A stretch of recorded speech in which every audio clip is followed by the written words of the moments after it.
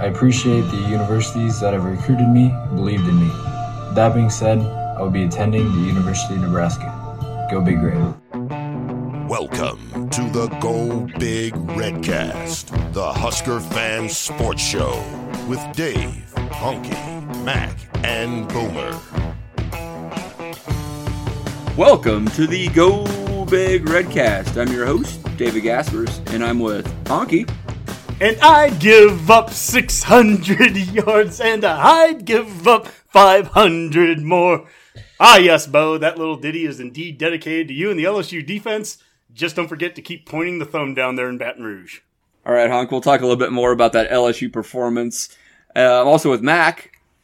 What's up, Redcasters? Hey, I'm looking forward to doing the show, but I'm also looking forward to finishing the NBA playoffs tonight. Finals tonight, right? No. No? It's over? Way over, yeah. You're not the only one that missed Game 6 last night, Mac. It's okay. Who won? Vancouver. Oh, Vancouver. Okay. Well, it was the Raptors, I think, actually. Honk. Oh, the Raptors. No, wait a second. That was last year. Also with Boomer. Well, don't worry, Mac. I think the NBA preseason starts on Tuesday, so you'll be picking right back up. No time missed there. Turnaround time. Yeah. And I just also like to, say it's kind of been a challenging year for the Redcast with sports being what it is, trying to predict this season what's going to happen, with all the uncertainty and confusion. You've got chaos like AP voters ranking teams with no wins over ones that do, SEC refs with terrible calls favoring the powers that be, Pelini defenses flaming out, giving up record-breaking seasons. I mean, who could predict any of this happening this year? It's been a crazy year so far with the podcast. Well, with that, Boomer, I have two special guests on the show tonight, Redcast Rob and producer Skip, who will be helping launch the Go Big Betcast, where we help our listeners make the most intelligent and informed gambling decisions possible. Right, Skip? Yeah, that's a really good way to put it. It's easy to say that right now until everyone starts keeping track of our bets, but that is what is happening. We're doing a little spin-off. Joey is leaving Friends and starting the Betcast. So we plan to release a show every Thursday with a lot of information to help better inform you, should you choose to dabble over in council bets or in some other legalized state, or perhaps in Nebraska soon when it becomes legal, or if you dabble offshore, however, or with some Italian guy in the basement of Godfather's Pizza. However you make your bets, we'll try to get you some information, and we'll be focusing on the Big Ten in general and college football, giving you a couple good plays. Excellent. Hey, Skip, I think one of the cool things about the show, we've been talking about this for a while, is, you've been dabbling in this for quite a while. You've definitely gone to Vegas for years for football, basketball, and others. I've done a little bit, mainly when I go to Vegas. And Rob, you've just been kind of learning the ropes yourself lately. You had a good week last week, though, right, Rob? Yeah, this weekend was really good for me. I was 3 for 3 on my parlays. I took a random, Ultimate Fighting or whatever they call it, MMA parlay on Saturday night, but during the day I was 2 for 2. So I've just found that in college football right now, just take the over on everything because as we've discussed, I think already 3 different times tonight in the first 5 minutes, Bo Pelini cannot coach defense for some reason. And quite a few other SEC D coordinators can't coach defense, even with poor weather conditions. Right, Skip? We were having a conversation before the Alabama-Ole Miss game, and we were kind of split on that one. I happened to take the over. You were confident in the under, and I got that one on you. You were on the right side, Dave, yes. One thing we'll tell you, this will be an entertainment podcast. I don't know if you should expect to get rich off it, but it's a fun way to spend some of your extra dollars in entertainment, and hopefully you break even or make some more. But we hope to give you information and thoughts, follow the trends, and things like that to help you make an informed decision. So Honky, that could be helpful for you, for example, right? You're not a big gambler, but hopefully maybe you could pick up a few nuggets from Skip in all of his years of experience on some things like, should I, tease this bet? Should I buy down that spread, right? All these terms that you probably have no idea what we're talking about right now. Oh, yeah. I mean, over, under, any, outie, all those. I mean, I put a lot of time and effort. Hanky-pankies. Yep. We have a mailbag question from Jeremy in Minnesota for later in the show that we'll use, but he did give us a PS, and he goes, I grew up in Vegas, and I go to there 2 to 3 times a year still. What other qualifications do I need to get on the Go Big Betcast? So, Skip, is there, to get Jeremy and others on it, what qualifications do they need to have? He's got to just show us more of a history of degenerate gambling would help. I wouldn't be opposed to money. Send us, maybe we'll have him send us his 2-3 picks of the week. And if he hits over 65% of the first few weeks, maybe we'll start including his picks in there. So at least for this week, if you have something that you want to send to the Betcast, you can send it to us at gobigredcast@gmail.com. They're going to be setting up a separate account, and they'll be probably talking about that on the show. Which, Skip, when's that going to be recording, and when do you expect that going live? We're going to plan to record Wednesday nights, release Thursdays. So if you got any questions every week, just get them to us by Wednesday evening. Or whether you just want to learn more, like what is a teaser. We're going to be covering some of those educational points and all the options of betting as well. And we hope that this will just be maybe a 20-minute entertainment piece on Thursday. And we're pretty confident we can stick to that 20 minutes because Honky will not be joining the show. Isn't that right? That's correct. And for anyone that is trying to make any money off of the show, it is a very good thing that I have nothing to do with it. And Mac, I would say probably the same thing. Yep. Since we have Redcast Rob and Skip, let's talk a little bit more about what we saw in college football last weekend, which was a really good weekend of football. With the SEC playing, it does feel a little bit more real, and there was several games, upsets of note, right? We saw Florida, Texas A&M, a high-scoring affair with A&M pulling off a I don't know if it's a signature victory for Jimbo Fisher, but an important one to kind of bounce back after that tough loss against Alabama. We did see LSU lose again, giving up 45 points to the Missouri Tigers, and I think a backup quarterback, and in a game that, talking about a spread, started at I think about a 21 point spread in LSU's favor. They moved it to Columbia and dropped precipitously, but LSU still couldn't cover that, right? So what are your takes on the SEC upsets? Well, LSU's lost 2 giant spreads straight up this year. Yep, That's right. The defense, as we've seen, has been pretty crazy across the board when you count NFL too, and they've just been jumping up the over-unders every week to try to catch up.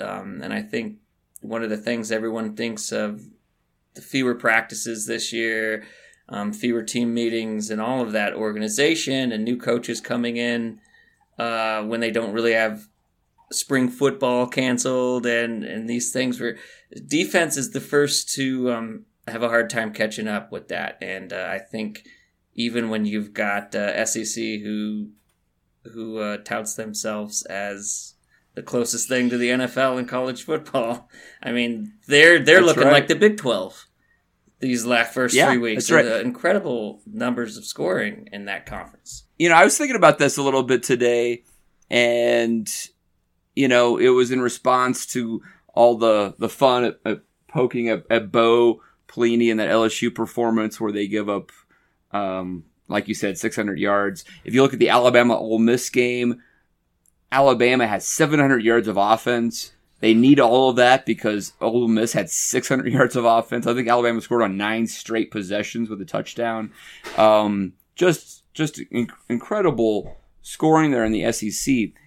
Do you remember at the beginning of this decade, we saw a Alabama LSU regular season game finish 9-6. You remember that? Yes. And you remember how at that point the Big 12 was the high scoring, and still it is, but at that point it was the first high scoring league, it felt like.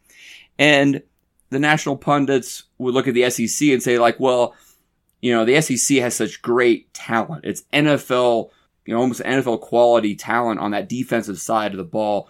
They would shut down those Big 12 offenses. And there's the example, 9-6, right? That's what you expect from the SEC. And Now you look at the Big Ten, and you'll talk to some other of our fan bases, Iowa and Wisconsin and others, and they'll tell you Nebraska can't win with a high scoring, wide open offense. That you gotta grind it out. You're gonna have to run the ball. You're gonna have to win low scoring affairs. But that was the case 10 years ago. People said the same thing about the SEC, and now we're not seeing it in the SEC any longer. Do you feel like the Big Ten is the exception to the rule? You still are going to have to win 24-21 in a lot of games? Or do you feel like, that maybe if Nebraska and some other of these offenses trend towards Ohio State, that we'll see more high-scoring Big Ten affairs? Yeah, I mean, you look at Nick Saban right now, his Alabama defenses didn't allow 45 or more points in the first 110 SEC games from 2007 to 2019. They've now allowed 45 or more points in 3 of their last 6 games alone. So certainly there's a shift in the tide there. When I talked with Jeffrey the Greek with Eyes on Big podcast back in April, I brought this up to him about the Big Ten having an advantage, I think, over any other conference because of the styles of offense that we play. Hard-nosed, offense is going to start to be something of a differentiator. And you saw it last year in the bowl game when Minnesota just ran through a more talented Auburn team. The SEC is only getting further this direction, bringing in Leach, bringing in Kiffin, and bringing in Bo. And quite honestly, I said at the time, I thought Bo's defense is going to be perfect for the SEC because it's built to stop those spreads and all that. So all the more crazy what's happened here the last couple of weeks. At the end of the day, I think what Nebraska is doing in the Big Ten is going to be successful offensively just because flat out I think it's going to be successful. We've seen it with Ohio State too. I mean, we don't have to line up in an I formation, just run it at teams. Ohio State has more than shown that. Penn State has shown that offensively. Nebraska can do that. The question is, can you control the clock? Can you control the way the game is being played so that you're not constantly putting your defense into bad situations? That's the thing that seems to happen with some of these spread teams. You score so fast or you're 3 and out so fast that you're getting the ball right back to the team. Those are the things that Nebraska can't afford to do. And I think there's things that we can build into this offense. Mobile QBs, power running game, tight ends on the field. There's things that we can do that can differentiate ourselves from a traditional old Mike Leach kind of spread offense. But at the end of the day, I think that this offense, Nebraska is going to score some points, no matter what. I think we're going to flat out score some points on Big Ten or whoever. Is it going to be enough to win games? We'll see. I mean, the defense is going to have to step up on our side, no doubt. I got a question for you on that note. Do you think, given the Big Ten starting later, that they've had more time to get their stuff in order, get their defenses in order, that maybe they won't see a little of this unorganized, crazy upsets coming in the first week of the Big Ten play like we saw in the SEC and Big 12? Well, I hope that there's at least one upset the first weekend. Yeah, that'd be fantastic. You've already heard Frost talk about the physicality in practice, and they've had to kind of fast forward that to prepare for the shortened, off season. But I do think it's a direct kind of result of seeing how these other teams are tackling and how bad the defensive look early on. And it is going to be a problem for us considering how many defensive line we're breaking in.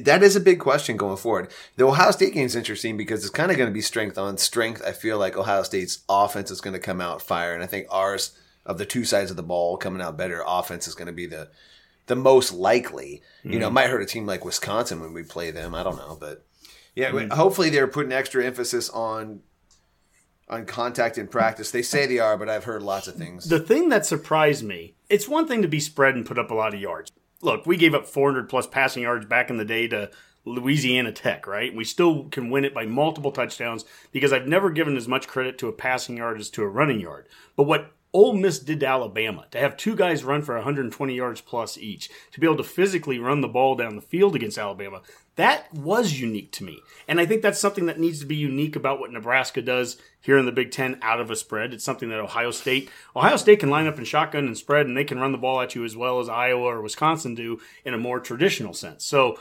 Nebraska needs to be able to do that. We've started to see that at times last year. Rob has given me a little bit of guff for already saying, how many multiple times, how well Mills did a year ago against Wisconsin. So I won't say his stats again. 17 carries, 11 yards per carry. But that's not the point. So we need to be physical. We need to be able to run the ball against anybody we're playing. At the end of the day, that needs to be a part of this offense. If we can't run the ball and then you can't control the clock, if we can't do that, then I think we could be in a position where we're turning the ball back around, punting the ball away and giving the opponents, the ball in good situations and putting our defense in bad spots. That's what we don't want to do. Let me ask this question from a philosophical standpoint, Honky. You mentioned last week that the coaching staff has never just said, we want to be a great defense. We just want to be a defense that fits with our offensive system. We turn the ball over, get the ball back to them. That's our role. But now you see someone like Nick Saban giving up 48 points, or vaunted Bo Pelini giving up 45 points and tons of yardage. And they're obviously not trying to just get the ball back. Mm-hmm. They're trying to be the best defense they possibly can be, and it's just a new world we're living in, right? Do you think maybe Chins and Frost just in general maybe needs to rethink that thought process, considering the landscape that we now are in with this offensive-heavy college football that we see? It could be.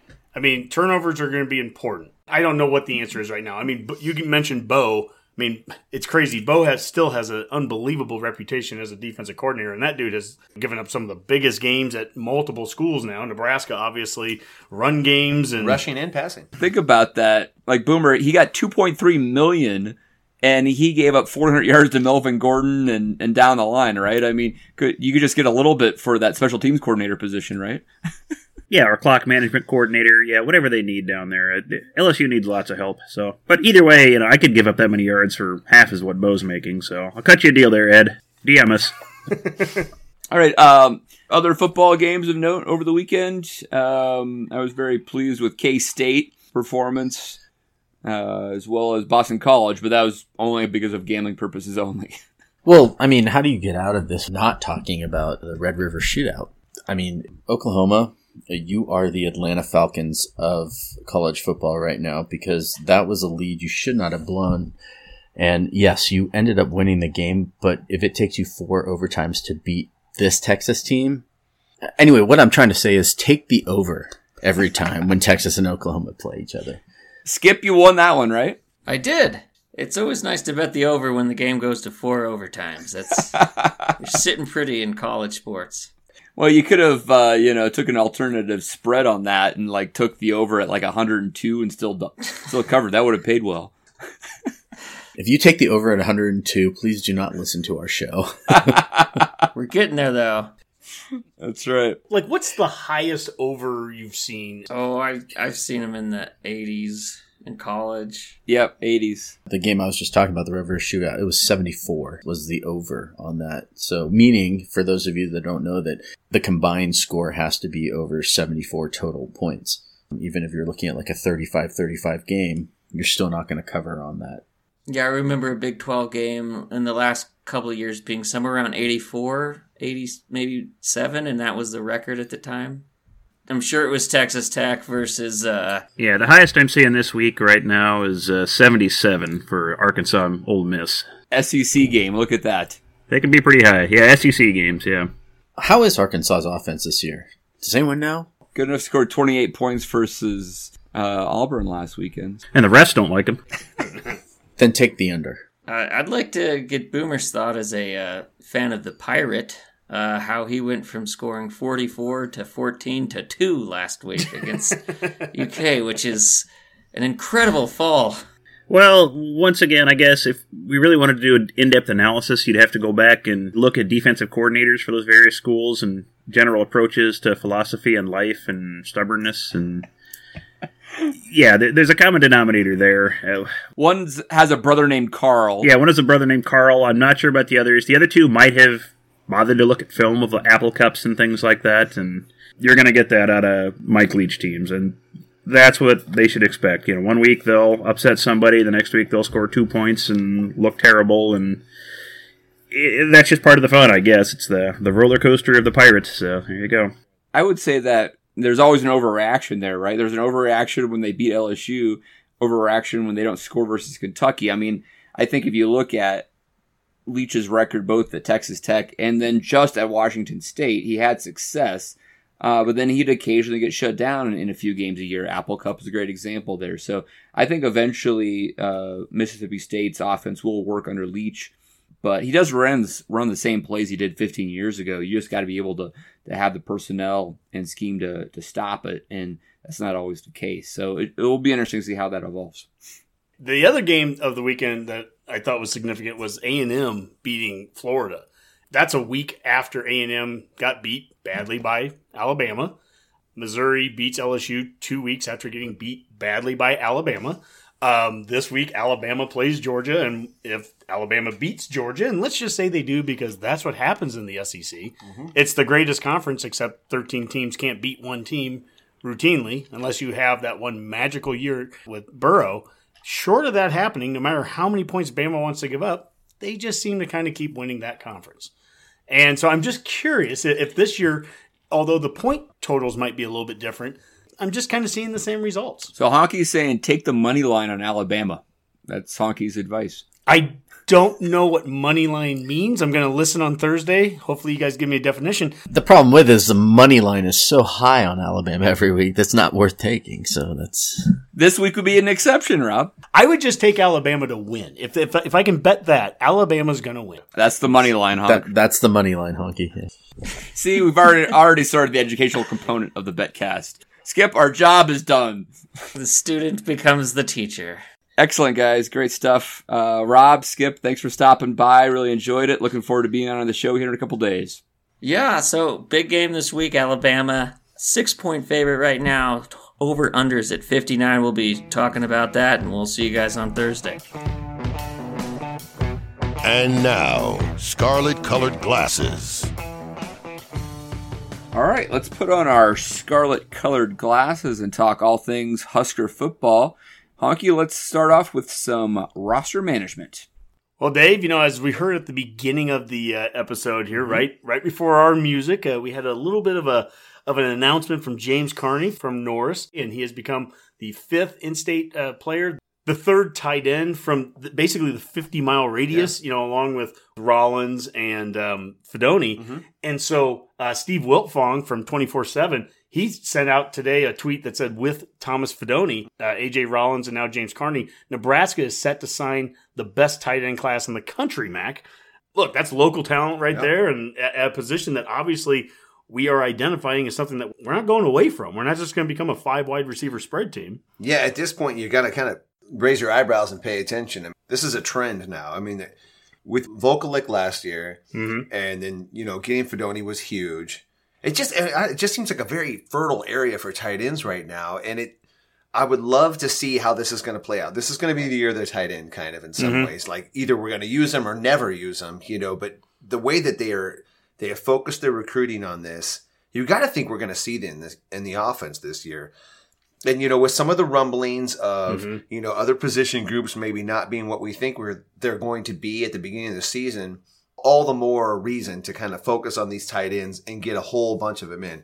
And tight end's a group that you can get a bunch of guys and rotate them in. It's not that concerning if you have 2 or 3 good ones. It's one of those positions where you can have 2 or 3 really good ones and you don't get a lot of static. I mean, I always had that for years. We've heard and read some things on boards where it's not just double tight end sets this year. We might have 2 or 3 tight ends on the field at a time.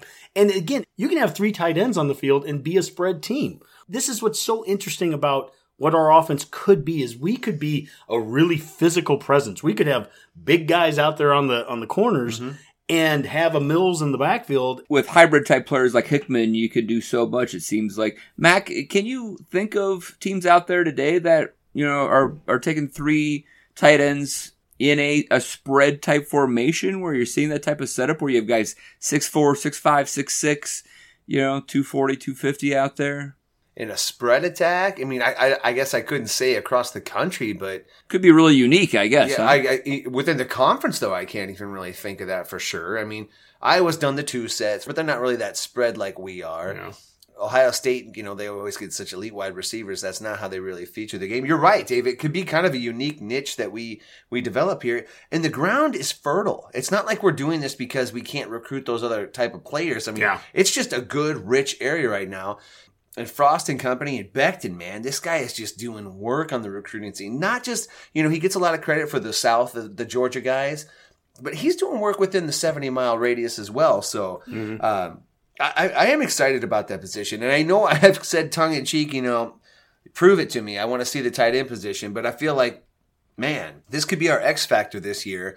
Tight end's a spot where maybe we could. I mean, we might have some elite guys. I mean, our guys are tall. Austin Allen, 6'6". You've got Volklek coming in, this 250, 6'6" guy. I mean, not to mention Jack Stoll, who's been doing this now for 3 years. So, and if we're true to believe that Becton's a good position coach, and I think he is, and, you know, now that Martinez has had all this time to develop some sort of chemistry with these guys, that should be something to look forward to. All these recruits fit that profile that you're talking about. They're big, tall dudes, too. Yep. And what's so interesting is what Wilt Fong said. Within a 50-mile radius, we are basically able to recruit the number one tight end class in the country. We didn't have to go national to get the number one class of a position group because there is fertile ground right around here.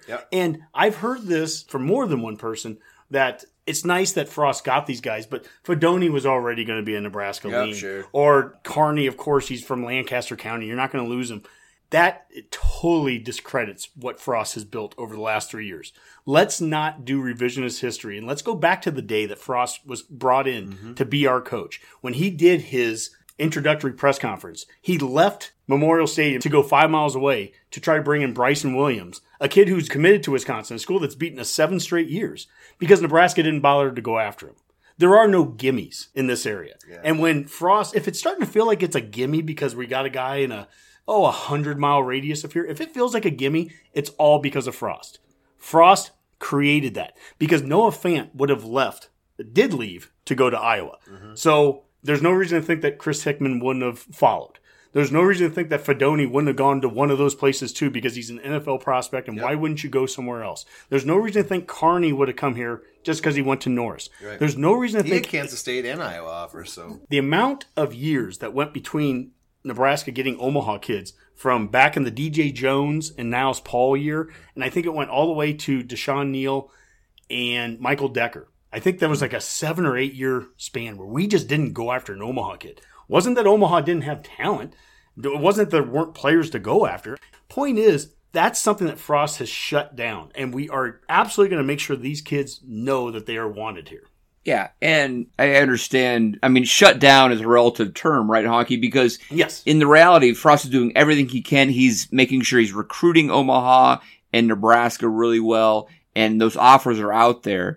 And even with that, you still lose a few guys, right? This is an exceptional year for Nebraska talent. We lose Avante Dickerson and Caden Johnson, and we still get 5 guys in state. That's an amazing haul. Correct. But for anybody to say, well, that's a no-brainer that we're not going to get James Carney or Fedoni or anything like that, they're not paying attention to us losing a few guys that we would have loved to have Avante Dickerson. Maybe we're still trying to get Avante Dickerson, right? So to think that this is an open shut case is ridiculous. Yeah, I mean, my thing is just simply that it's a big deal, and we need to celebrate the Carneys that we get as much as the kid from California and the Florida.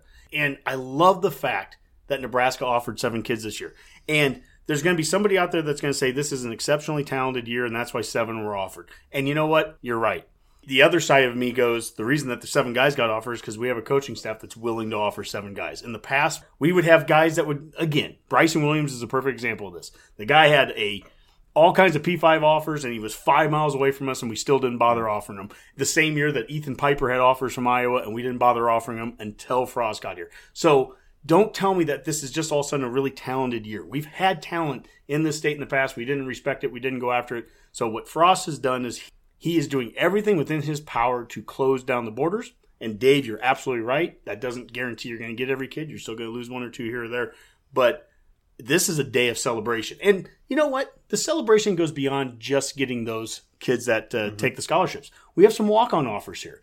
Last week, Dave, we talked about the son of Brian Schuster, former fullback. He became the first walk-on offer of 2021 that agreed to come here. So we have him. Now we have another legacy that we've offered here. Outside linebacker and tight end Jake Perella. I think we all know what that name is from Lutheran West, Ohio. He announced that he got a walk-on offer from Big Red, and he was very happy about that, saying he was so fired up to receive an offer from his dad's alma mater. And then just tonight, Kellen Meyer from Ord, Nebraska, a kicker, the Chanticleers of Ord, he actually did commit.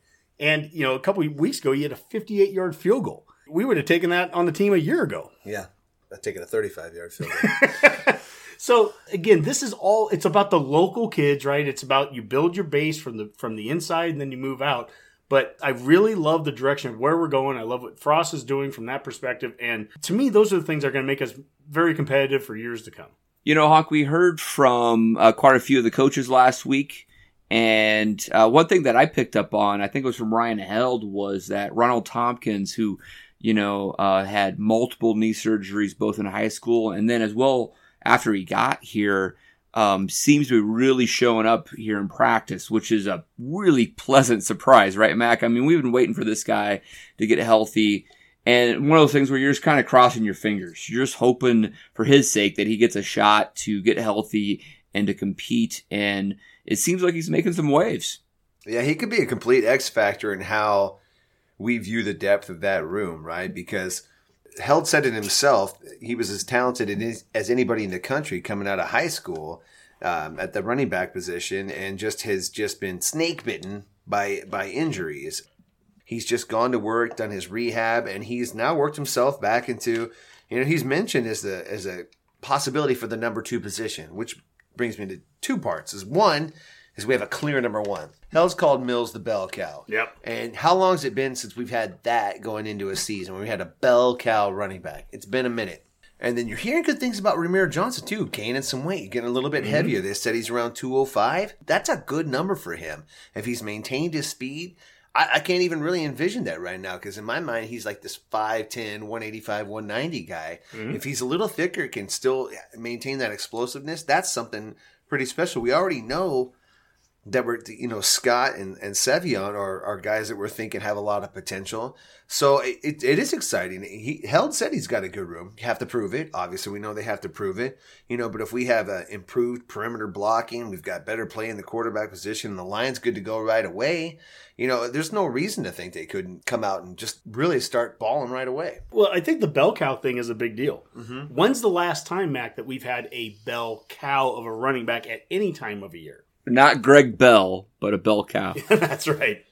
I would say Ozigbo was at the end of his season, but that's my point, though, going into it. Correct. No, you're absolutely right. You answered it exactly how I was hoping you would. Amir probably, right?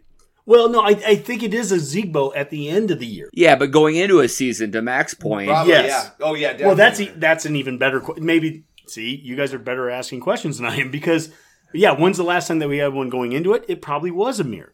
Ozigbo was the last one that we had at any point in the season, and it took us 8-9 games to get to there. Once we had that kind of player, oh my gosh, the offense looked amazing. It's exactly what we need. When we started winning games. Yes. And, actually, the answer to the question might have even been Mills by the end of last year. I think maybe we felt. No. But he probably really wasn't the bell cow yet, because he wasn't getting the 25 carries, right? So that's what we need to see right away at the beginning. He needs to come out and just immediately be that guy that is a clear differentiator in the number of reps and carries that he's getting from anybody else. Mac, this is interesting. It's preseason talk evolves, right? And I would say a month ago, we were all excited about the wide receiving core. And now, there's some questions there of where the production is going to come from. But now maybe the running backs are actually looking a little bit like an opportunity to fill that void, right?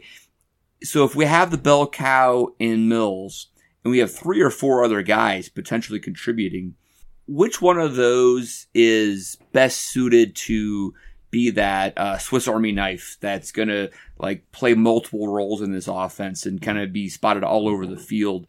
Maybe also lining up outside, for example, filling up a wide receiver spot because we need a little extra depth out there. My gut reaction to that is probably Sevion or Ramir. I think those two, because I think it needs an explosive, game-breaking speed element to be that kind of split-out guy. And from my understanding, both of those guys have that. Scott's more of that low-to-the-ground, built to last, in between tackles, running back. Even though he's short, but I mean, he's a stocky, built dude. And I feel like he's going to be, more, like I said, more in between the tackles. So, yeah, I think between those two, and again, I don't know where to put Ronald Tompkins if he's good to go. I really haven't seen him run since high school. But if he's good to go, he's like that 5'11", 210. He's that sweet spot of a running back, really. Where maybe he just comes in and immediately there's no drop-off from Mills. I mean, that would be wondrous. If we could get Ronald Tompkins to that level, that would be amazing. And then we wouldn't be talking about a freshman. Let's imagine that, Mac, right? You've got Ramir and Tompkins as solid backups, and then you have someone like Sevion who you're just trying to get playing time with, and you're not worried about his red shirt because there is no red shirt. You could have that guy out wide, and suddenly you do maybe have a little extra depth. It's interesting. Well, it's like how many game breakers can you get on the field, right? We know Wandell's a game breaker. You know, Adrian's got game breaker potential. Mm-hmm. You know, Mills is good, but I don't know if he's a game. Well, to date, he hasn't been a game breaker. He's been solid, but he hasn't like busted off a big one. Mm-hmm. You know, Maurice Washington was for the time being. He was here. Could Alante Brown be a game breaker? You know, could Sevion? Could Ramir? You know, like that's. If we could get to 3 game breakers, that would be, man, that changes this offense quickly. Well, could be a tight end, I suppose.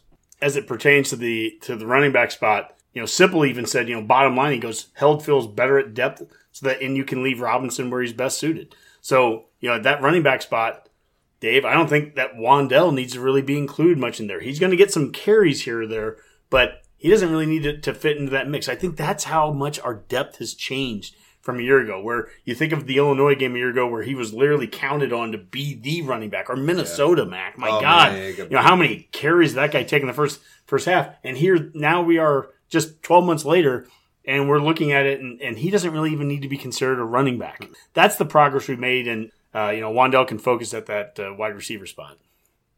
You've got mail. Hi, mailman! I can't believe I'm going to be a mailman. What's in the bag? A shark or something? Mail time.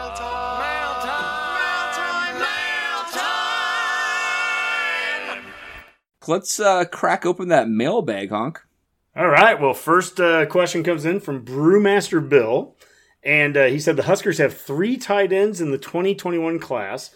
Do you see any one of them being converted to wide receiver or a slot receiver? Having tall, muscular receivers that can block downfield would tremendously help in the running game. You know, we've talked a lot about tight ends, Mac. Do you see any of these 3 guys, Rollins, Carney, or Fedoni, do you see any of them somehow being converted out to a wide receiver? Or do you see them moving to any other position, period? I would bet they would go to the other side of the ball before they would go wide. Although I did see that, I was just looking at those times, it sounded... You know, Fedoni, everybody knows he's this athletic freak. He ran a 4.63 in one of the most recent camps. Carney ran a 4.60 in those same camps. So Carney's faster. So there's that. But I mean, so we're recruiting athletes at those positions. If I was going to predict what we were going to do with all of them, and if someone was going to have to make a move, I would say that Rollins would go to the defensive side, maybe play an outside linebacker or something along those lines. It's a good question, or it's a good problem to have, to try to place all these athletes in different positions. But stockpiling 6'6", 220 to 240 pound athletes, not a bad way to go. Not terrible. Boomer, are you still awake? Of course, I've been eagerly listening to all the tight end talk and local recruiting. So, yeah. Well, let's throw. He's our first listener, Honk.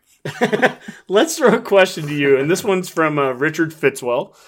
He took the hot mic off, so it's just Richard Fitzwell now, and we appreciate that.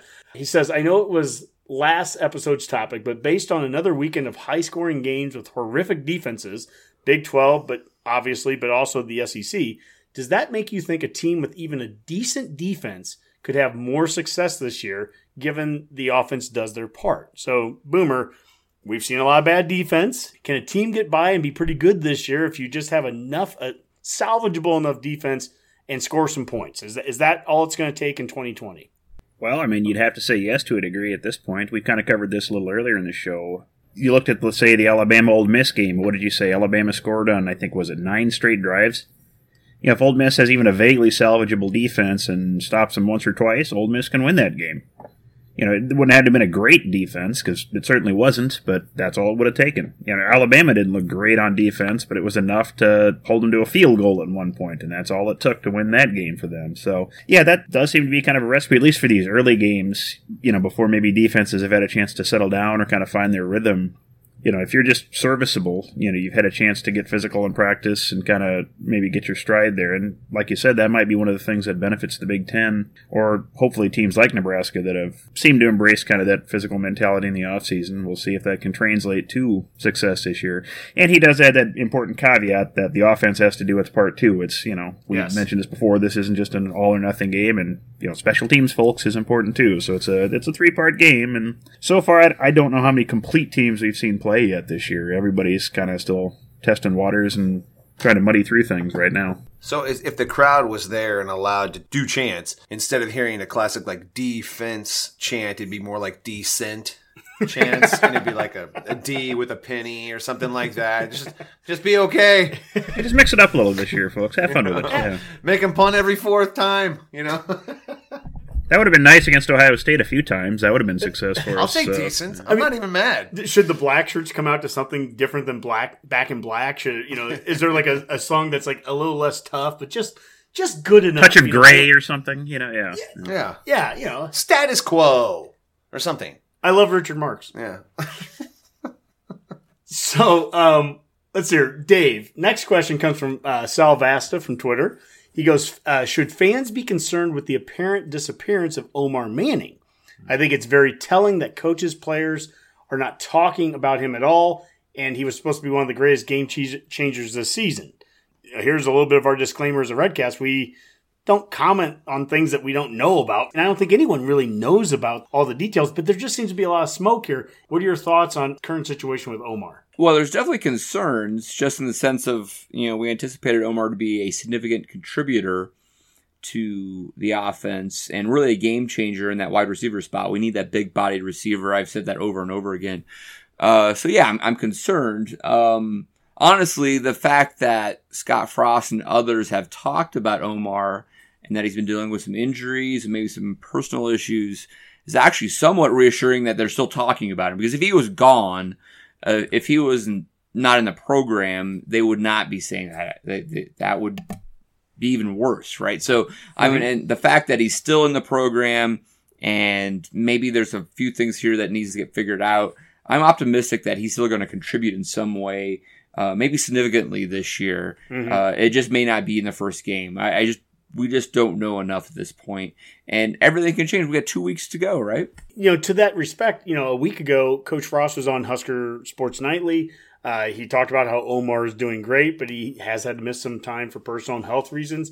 That's delayed his progress, but that's all we really know at this time. There's no reason to jump to any further conclusions, but let's just, for the sake of it, Mac, if he wasn't available to play all of Ohio State, there are other options still that even fit the bigger receiver build that we didn't have a year ago. Yeah, I'm still super excited about Xavier Betts. I think he's going to be a special talent, and I haven't heard anything about anybody mention him, which I think is sandbagging. Isn't that kind of cool? Isn't that cool, though? No coach is talking about some freshman that hasn't played yet and making him into the next All-American. He's like the least hyped 4-star I've ever seen. He's an elite talent, and we're so afraid to talk about him. Which is cool. Would love nothing more for him to shock. But there's other guys, too. We've talked about Hickman, right? Yeah, Hickman's a big, tall, rangy, now wide receiver. It remains to be seen how elite he is in the speed category, but he is a great perimeter blocker, which is something that can help it open up the run game, which is probably more important at this point than making sure we have super rangy, tall, stretch of field wide receivers when we still have a Wandell and the tight ends that we plan on using. So, the brutalness of the 2020 offseason continues with more uncertainty with some of these guys we've been hoping to count on. But I've said this from the beginning. If I haven't seen you play for Nebraska, I don't know how to miss you when you're gone. So I would love him to be on the team and contribute, but I've never seen it before, so I won't necessarily miss it either. There is one guy we haven't seen play in Nebraska's uniform, but Dave, have you seen Levi Felk? The wide receiver, the transfer from South Dakota. Have you seen some of his video? And he's played against teams, North Dakota State, but also against K-State. This is a bigger body receiver too. That he's had put up some decent numbers against good competition. Yeah, you mentioned that K-State game, and you're right. He's 6'2", I think. Yeah, he's 210, something like that. Yeah, so he's not 6'4" or anything, but 6'2". That's similar to Betts. And with lots of experience. And the fact is we're going to have him for 2 more years. So you're hearing good things from him out of camp. And the more depth, the better here at this point. And, the more bodies in that position, you just have to expect better production than what we got last year. Yeah, if we're going to keep it on a local tip too, that Ty Han walk-on, he's a 6'4" guy. He's a heck of an athlete. He walked on last year, so who knows? I mean, guys like that, like a Todd Peterson and Nate Swift, guys that or more recently like Brandon Riley, who come up all number 87, right, Matt? Well, I assume this guy's number 87. If he isn't, I'll make a call. But I mean, those guys make a dent. It's all you kind of need. And Ty Han, he was like a blue shirt, I guess. I mean, you have so many different like levels. There's gray shirts, I think it was and blue shirts, and red shirts, like and right in between walk-ons and everything. Yeah. But I think what Frost has done is he's stockpiled a roster that just gives you depth on top of depth. That's at the end of the day, that's what we're looking for. All right. Well, we had the question earlier from Jeremy in Minnesota about wanting to be on the Betcast, and we're still not positive if that can happen, Jeremy. But as far as we just don't know yet. Yeah, we just don't know. But as far as the mailbag goes, he goes, first off, absolutely phenomenal show, guys. Keep up the great work. So that guarantees you a spot on every mailbag. You just keep saying that, Jeremy. Look good, Jeremy. But he goes, what will constitute a successful season to you guys? Boomer, I'll start with you. That's a good question. And this goes with all the caveats that, who knows what happens during the season if, COVID, all that stuff. If certain players have to sit, that totally throws everything to the wind. I'd break the season into two parts. What I want to see, successful season, I want to see these first 4 games competitive. At least 2 wins, I think, out of the first 4. I mean, if you start 1-3 or, God forbid, 0-4 to start the season, it's tough competition, yes, but let's at least show we're taking those steps that we all think we need to, and we expect for us to. I mean, this is a good chance as any to do so. I think we'll be in good shape there. And then the second half of the season, those are the teams we should be competing with year in and year out. Not really, I hate to use the term they should be the gimme wins, but those are the teams that we ideally think we should be better than on a regular basis. So let's start showing that. So I'd like to see, if we could get, 5 to 6 wins, I think, this year. So, Boomer, yeah, and my parting shot's going to be about this a little bit. We have people that listen to us from outside of just Husker Nation now. We have Redcasters, I guess I call them that, but at least loyal listeners that do not like Nebraska. And they're going to hear you say the gimme wins. And I know you said that with quotations. Right. But 3 of those 4 last games are against teams we lost a year ago. Correct. Purdue is a team that we consider a gimme win, and we've lost 3 of the last 5 to them. Yes, quite a few. Mm-hmm. How do you respond to that? Well, it comes down to what our goals as a program are. Thank you. Are our goals to just be that average kind of middling, we'll get a Rose Bowl every decade or so, and Ohio State's in a playoff or something like that, and we're fine with that? No. I think Nebraska fans want to shoot higher than that. Have we done that for the last few years? No, we haven't. Is it crazy for us to want to shoot higher than that? No, I don't think it is. And we're setting those goals for this team, this program. I want to see us start taking steps to doing that. Mm-hmm. It may not work every year, and it may not work this year, but that's what I want to see us do. And this is a fan podcast, and that's what we want to see. You don't have to sell me. I love it, Boomer. Dave, I'm going to ask you the same question. And think back to our Loud Noises show back in November when you walked Mac and I off the cliff. After another losing season. But what will constitute a successful season to you? I've actually flipped my position while I was listening to Boomer there, because I was thinking about the wins and losses, and I'm like, well, if we just simply finished, and I'm thinking now, like, sounds like a bowl game is now out there, right? It sounds like bowl season may happen, and you don't need to have a 500 record, which is intriguing. So and embarrassing. If you presume that we are going to a bowl, we could get to 5-5, but we could go 3-5 in our first 8, get a really soft crossover in week 9, and get a really soft bowl game. So I really don't think even just simply saying 500 would constitute that. So I mean, I do think it is, and this is actually to your theme there, Boomer, is that there's the teams that you feel like you should win. And that's no disrespect to Northwestern, Purdue, or Illinois, but just from a program standpoint, you need to win those games. And then after that, it's like, how many wins can you get from Minnesota, Wisconsin, and Iowa? 1 out of 3 would be good. That would get you 4-4, but you'd really like to, I'd feel really good about 2 out of 3. I think you kind of, as a Nebraska fan, you got to think you're going to win one of those three. But could you win two of those three? So that would be where I'm at. Because, I mean, Ohio State and Penn State, hey, we still a win there. That's great. But I'd love to be 5-3, but beat both, a Wisconsin and Minnesota, or an Iowa, Wisconsin, some of that combination. Okay, so Mac, Dave is talking, starting to have some of that success in the West. And that is absolutely right. I mean, we need to start to win that division. Do you have any swagger you're going to bring here? We talked with us guys last weekend, right? I mean, where's the swagger at? Well, I mean, it's been a weird college football season already, and I've seen games go opposite of the way people thought they were going to go. I mean, I'm not trying to say Ohio State's ripe for the upset, but the truth is we don't know. I feel like as far as prep for the season goes, we're about as good as any team could be. Now, that's unfortunate that we play probably one of the top 3 teams in the nation that first week. Sure. But at the end of the day, we'll know where we stand right after that game. So I hate to tell Minnesota, Wisconsin, and Iowa this. I might take Wisconsin out of this, but I don't sweat the other two. I just don't. Minnesota acts like they beat us last year, and it's this common thing. We smoked them the year before. It was our first win. Yeah. So what are you talking about? It's just...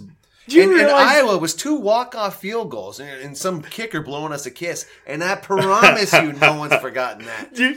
Mac, what's so funny is, do you realize the emails and the calls might get from what you just said? But you know what? I don't care. It's in the name. Well, I don't care. You know what? For all the Minnesota guys that want to say, look how far we are, okay, fine. Take the last 2 years and tell me how far apart we are in terms of score. For the Iowa people that sit there and go, Iowa's so much better, great. If we happen to go up on you 7-0, my first tweet that's going to happen the second that we're up 7-0 is Scott Frost has outscored Ferentz by 1 point during the last 2 years. Because that's how close this has been. Exactly. Wisconsin's a good team. Wisconsin's a good program. Iowa's a good team and a good program. Yeah. Minnesota is fresh on the scene. Stop acting like you're big time. It's irritating. Yeah. I'm just sorry. I'm all of a sudden you guys. I realized Minnesota fans talk so much crap. I'm like, I had no problem with Minnesota until they beat us last. Well, if you go back over the last 140 years, you see that's the key. Well, and see, Michael, that's my ignorance showing. So, with all that being said, I would call 3 losses a successful season. Yeah, unless they were Minnesota, Iowa, and Wisconsin. Our next question is from Ethan Hutchinson in our Go Big Redcast at Gmail inbox, and he says, looking at defensive line depth, it seems like we are, give or take, 11 deep at the 3 defensive line positions. Now, I'm going to paraphrase because there was a lot more to this. He talked about Eagles and Patriots and Super Bowls and great seasons in the pros. Basically, talking about how the depth of the defensive line was a great indicator of success. I mean, he broke down things like snap count percentages and all that. So at the end of the day, he goes, my question is, what kind of splits would you like to see this year in terms of playing percentage? Because he wants to see Stille, Robinson, and Nash all get at least 35% of snaps each. I mean, what are your thoughts, I guess, specifically to those 3 guys getting 35% of snaps? Is that important? 100%. It's important that we have defensive line depth and defensive line size in our depth. That's a big part of it. I don't know how if I break down the percentages as such, because I think a lot of it's going to be situational, and I think some guys are going to be more used on 3rd down, and some guys are going to be more used on 1st down. Nash, being a true freshman, 35% of the snaps, if we get that out of him, it's either going really well this year or not so good at all. So I don't know. I think Robinson and Stille should probably have some of the higher percentages of snaps at that line. Freshness is one thing, but you also want some experience, and you want some power, and you want some size in there. So it's an interesting question because I had never really thought about breaking it down that far. And the depth is impressive when you say 11 deep. That's great. But, to your point there, I mean, Ty Robinson, big, strong dude, 4-star, all the things you'd want. Still a guy that's been here for 5 years. Dave, is there a D lineman? And again, we've talked about, 9, 10, 11 guys. Now, some of them are freshmen and some of them are 5-year guys. Is there somebody that you'd really like to see excel out of that whole group? And, maybe it's someone we're not talking about, but is there someone that kind of comes out of that D-line group that takes the reins and at least gets the 35% that Ethan's talking about? Really tough question. I thought it was easy out of those 3 to say that Nash Hutmacher shouldn't get 35%, right? I do think Ty Robinson and definitely Stille are going to get 35%. I would throw out there Jordan Riley as a guy that we're not talking a lot about that may get a lot of snaps. Keem Green might be in that same camp, but I think they recruit JUCO guys for a reason there, and one of those two guys, both JUCOs, are going to show up. So I'll say that one of those two is going to get at least 35% of the snaps. I agree. Well, last question. This comes from our Facebook page, and this comes from KO from C-Town. And he talked about, actually my defense on my fantasy team right now is the Buccaneers. And it's because, Mac, there's a couple of players. Yeah. A couple of former black shirts. Yep. Hashtag Pro Big Red. It's funny. In 2009, Sue, we had the great defense. 2010 is the first year of Levante David. And I actually remember at that time going, gosh, how great would it be if David and Sue could have ever matched up on the same defense? How great could we have been? Well, KO from C-Town, he asked that. He goes, Sue and Levante David are now on the same NFL defense. Have there been any better former Husker teammates in the same NFL offense or defense, past or present? And I'm going to go with Dave. Well, there's an obvious answer here, and I'll let Honky take that because that's just what he wants to do. It's just right in your wheelhouse. So I'll go a little bit off the beaten path here, but I think a really solid choice. Mike Rucker, very good D-end for the Carolina Panthers, played with Mike Minter, who is a kind of like a Ring of Honor type guy for the Panthers, I feel like. And if I'm not mistaken, Jason Peter was on that team for a couple of years too. So there's 3 Nebraska black shirts on the same NFL defense. Great answer there. That is a solid pick. 3 black shirts is good. That's outstanding. And man, how good were those defenses back then in the 90s? Right. I mean, to have that, right? Absolutely. Mac, how about you? I'll stay on the defensive side. The Rams, Javon Wright's dad, Toby, and Grant Wistrom. He's a fantastic player. So that's my pick. Boomer, who do you have from like the 1800s? Well, you were close, and whatever you guys are picking is clearly going to be wrong, because the correct answer, of course, is from the NFL champion 1922 Canton Bulldogs, which featured 2 of the 2 stars from Jumbo's team's 1915 team. One, Edson Shaw, who was played all sorts of positions for the Canton Bulldogs and was their second leading scorer, and their top leading scorer and also their head coach was Guy Chamberlain. You might have heard of him. So that is truly the correct answer. He's in the Hall of Fame. He is, correct. So, Boomer, let me clarify really quick here. That was the first NFL champion? Well, it was kind of one of those weird precursor NFL things. So, yeah, but they do give themselves credit as being an NFL champion in 1922. And Guy Chamberlain was the head coach. Yep, head coach, and he played a couple positions for him, and their leading scorer. And Edson Shaw was their second leading scorer. So that was a Husker-backed team and NFL champs. Undefeated, I might add. It's awesome, Boomer. To Dave's point, I will give the obvious one. And you go back to the 80s and the San Francisco 49ers, and they were the team of the decade. And to have Roger Craig and Rathman in the backfield. And people sometimes forget Jamie Williams is a tight end. He wasn't a starter. You had Dwight Clark and you had Brett Jones. But still, I mean, Jamie Williams was a tight end throughout many of those years. All of us that grew up on Super Tecmo Bowl, who didn't have those 2 guys? You hand the ball off to Craig and follow Rathman through the hole and everything. I mean, those guys. The other thing I always remember about them is they had Huskers on the helmet. Where I think it was supposed to say Riddell or, whatever the devil the brand was. They had Huskers up there. That was pretty cool. Other ones, and we were kind of talking a little bit off air. Honorable mention type. Honorable mention.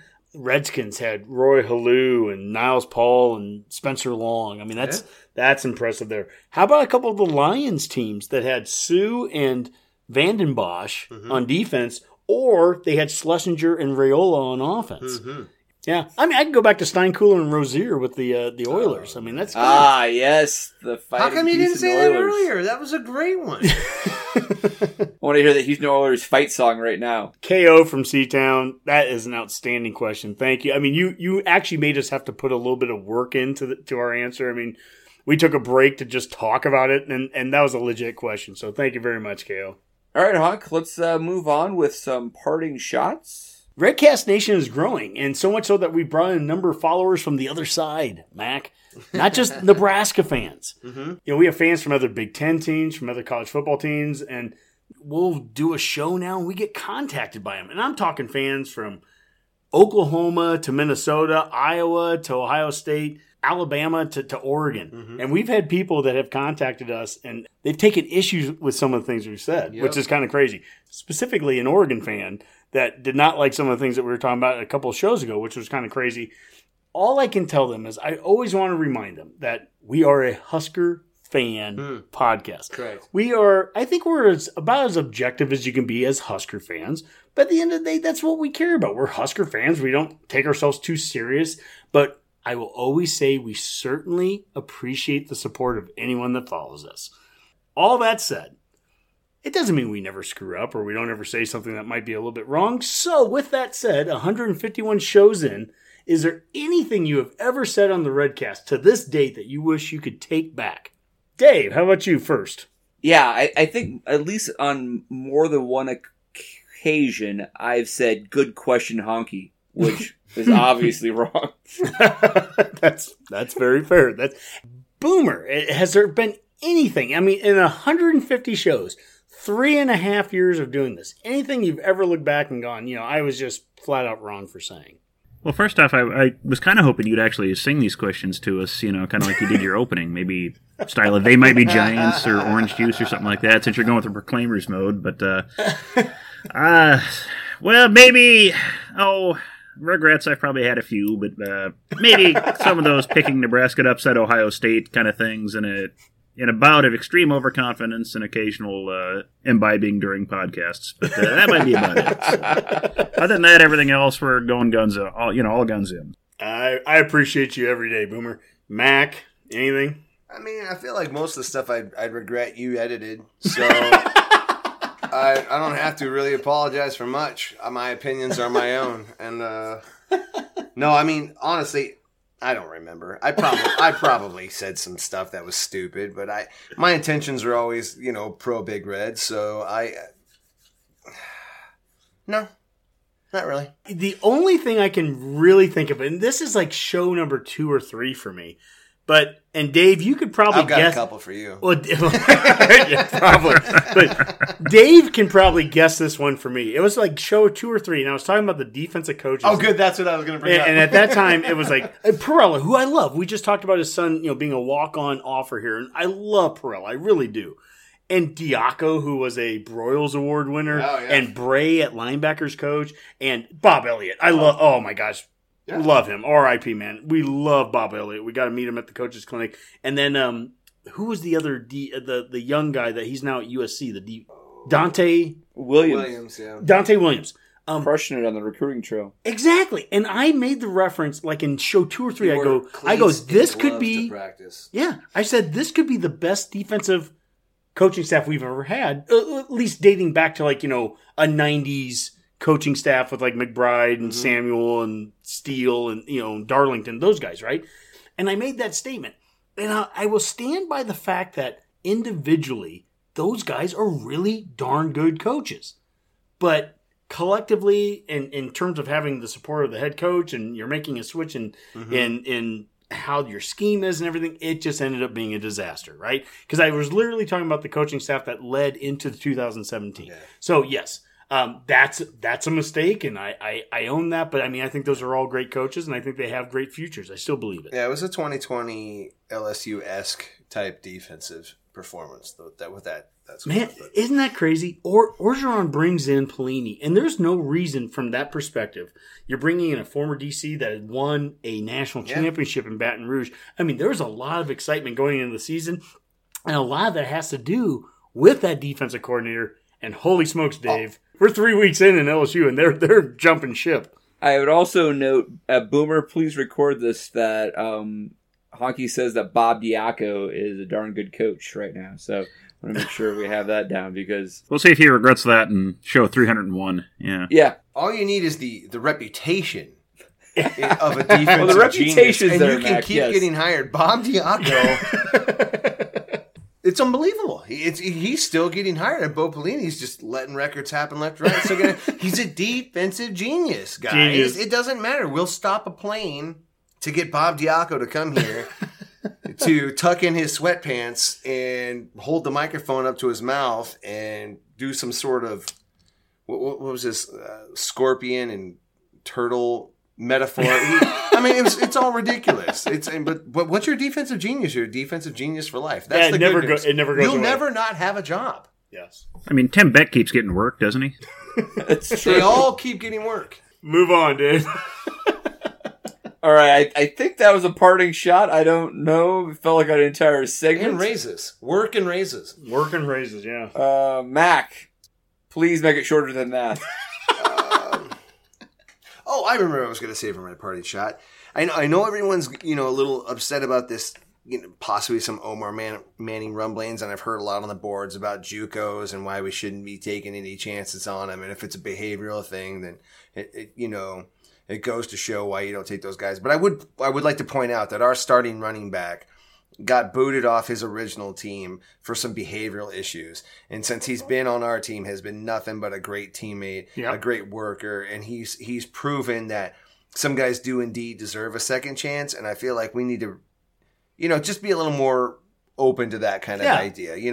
These are just young kids and they're trying to do the best they can. And it's great to see. I just don't think Mills has got enough credit for how good he's done and the road he's had to take. And he's really poised for a really big year. I don't get enough credit for, as smart as I am, I don't get enough credit for being 43. But if you heard Honky at 22 or whatever, 20 or 18, I haven't always been this intelligent. Who would have thought you made it to 43? I know. Honestly. So the point is that, I do, to your point, Max, seriously, to your point, we jump on kids so fast, and oh my God, they make a mistake, and they had to go the JUCO route. This is why they're JUCO. Yeah, this is why they are, and that's completely unfair. And I love seeing kids getting second chances and making the most of it. And exactly to your point there, I think Mills is a perfect example of that. And I think we have other guys on this team that are primed to do that same thing too. And so let's not jump on the rumor mills. In fact, let's be above that, Redcasters. Let's be above. The rumor mill of I heard something on this or that, and then you just go crazy with it. Yeah. Let these situations play out, and let's not go crazy with them. Well said, Honk. Agreed. Boomer, what do you got? All right, well, first off, just want to give another shout-out to our listeners down under and fellow St. Kilda Saints fans. They did fall short in what would be the semifinals of the finals of the Australian Football League, but that was a great performance for them this season. Got a lot more of them than I expected, and first time they'd been there since 2011, so good job, Saints. And a slightly more somber note, it's been kind of a rough October for lots of old hands in Major League Baseball. Omaha's Bob Gibson passed away earlier this month, and just recently we lost both Whitey Ford and Joe Morgan. So a lot of old names and from years gone by are passing on, so just want to give a shout out to them and condolences to their family and friends. Great call there, Boomer. We have lost a lot of legends lately, and that includes Eddie Van Halen. Our graphics guy, Dan, has been a Van Halen fan for a long time. Actually, I saw Van Halen in concert with Honky and Dan down in KC in, I think, 96 or so. And just an absolute guitar legend, and he'll be missed as well. All right, for now, let's call that a Go Big Redcast. We're good. Here we are.